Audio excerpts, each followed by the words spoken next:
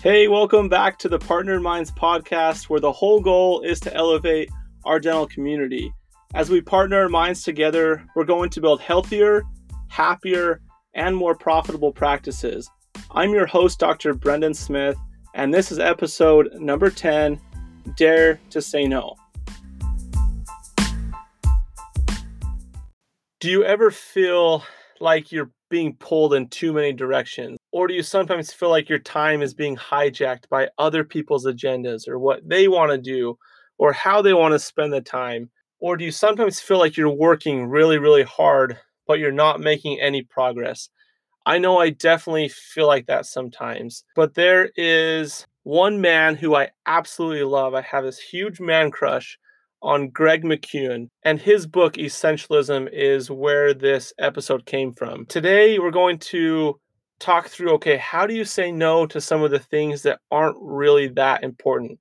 There is competition absolutely everywhere, all day long for your time, whether it's at work, with your family and friends, your neighbors, at church, even online with your cell phone in your hand, between social media and email. There are so many things that are competing for your time and for your attention. And not all of them are bad things. There's a lot of great things. But the problem is, not everything is equally important, and not everything is essential all the time. And so today's takeaway is dare to say no and do it respectfully. See, DARE is an acronym that I came up with to help us remember some of the components of saying no in a graceful way. Because it can be really, really awkward to say no sometimes. It's not the social norm, and you may not want to disappoint somebody or lose respect. There's a lot of reasons why it's difficult to say no. And so the acronym DARE stands for D, to be direct, to leave no question as to what your response is. A is to appreciate the offer, the invitation. R is to remember the trade-off. I mean, to remember that when you're saying no to something, that you're saying yes to something else. And then E is to explain. If there needs to be an explanation, go ahead and give it. But it's not necessary all the time. A few months ago, I was looking to pick up some extra work.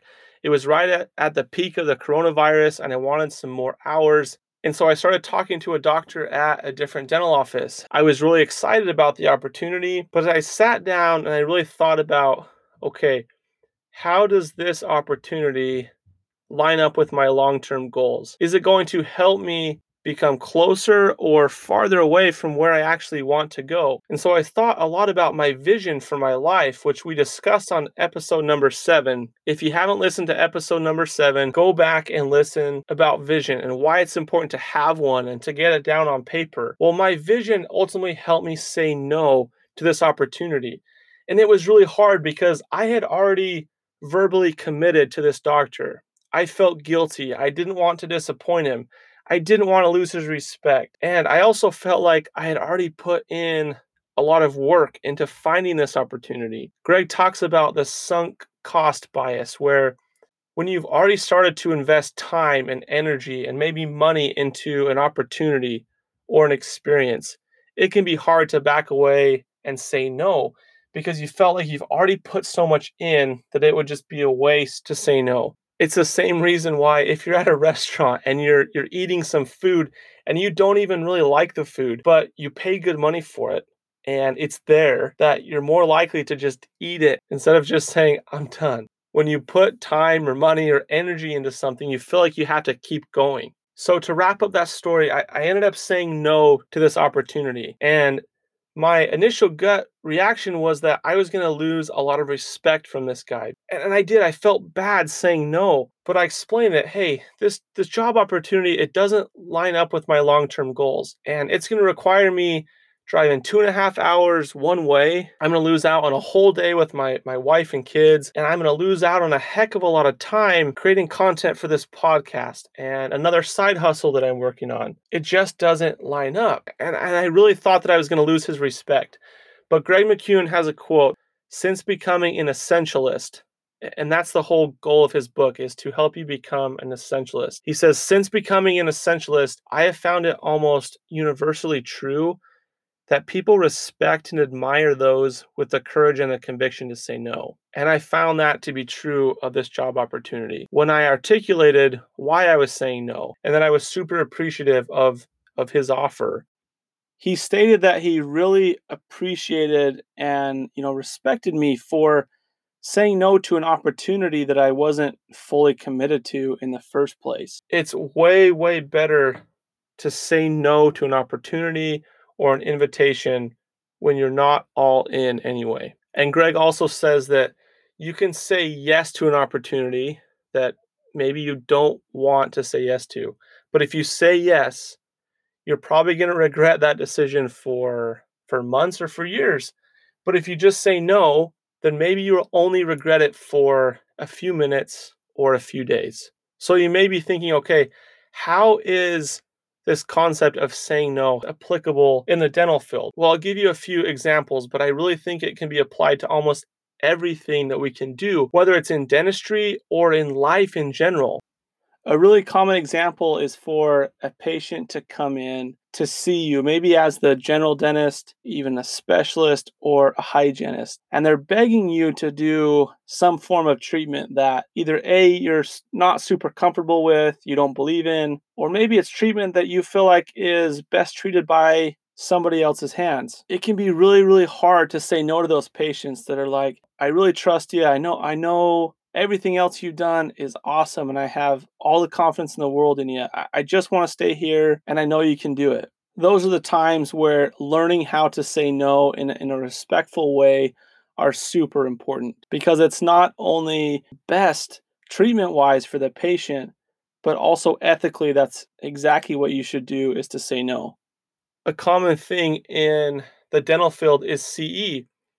If you're the dentist, there are so many great CE opportunities. And I don't think that you should just not do any CE. I think that's a terrible idea. But you think about, okay, will the time, energy, and the money that I put into this course, will it directly benefit my patients and the practice? Will taking on this new procedure create more problems or fewer problems? And it's not that I'm against problems. Having problems can be a good thing. It means that you're growing, that you're expanding your scope of the practice. But is it a problem that you want? Is it a problem that's going to help you become closer to your long-term goals? If you also look in the dental office, there's so many materials and instruments. Look at those and say, can we simplify? Do we use all these instruments? Is everything here essential? If you have a salesman come into the office and they want to meet with the doctor and the entire staff and pitch a product to your office, okay, think about, do we actually need this? Do we want this? Is it something that we can see our practice having? If not, just say no right away. Don't waste people's time and energy. It's not good for anybody. And for all the different functions and tasks within a dental practice, to ask, okay, is this task essential? Can it or should it be delegated? I think that there is so much delegation that can happen within a dental practice, but that just doesn't. I want to take you through how to say no and how to do it in a respectful way. So we'll take one scenario. Let's say your office is thinking about increasing the hours that they work. Maybe you don't want to take on more hours. Well, here is what you could say. And then I'll use the acronym DARE to kind of explain the components of a graceful no. You could say, you know what, I really, really appreciate the offer. It makes me feel valued as a member of the team that you want me to work more, but I'm overcommitted at the moment. You could also say, you know what, I would really, really love to, and I think this is a great opportunity, but could I have some additional time to think about it? You could also say, you know what, I would really love to pick up the hours, but currently I'm committed to XYZ that really needs my time and attention. So to talk about the acronym DARE, D is to be direct. Every single one of those responses was direct. You can't leave somebody in this maybe, or I'll think about it, or I could possibly. It is so much better and more respectful to be direct in your answer than to be vague. And then A is to appreciate the offer, that they want you to work more in the practice. Say thank you. It goes a long way.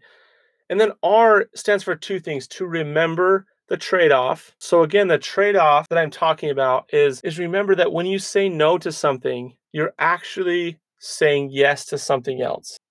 And remember that you can request for time, that you don't have to make a decision right away, especially if it's a big decision that you need to think about it. It's okay to ask for time.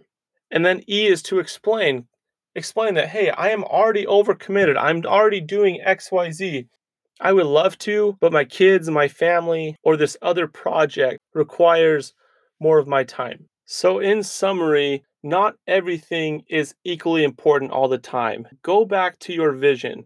Think about what your purpose is, what your goals are, and then think, does saying yes to this opportunity line up with my vision? And if it doesn't, go ahead and say no. Do it in a respectful way using the acronym DARE.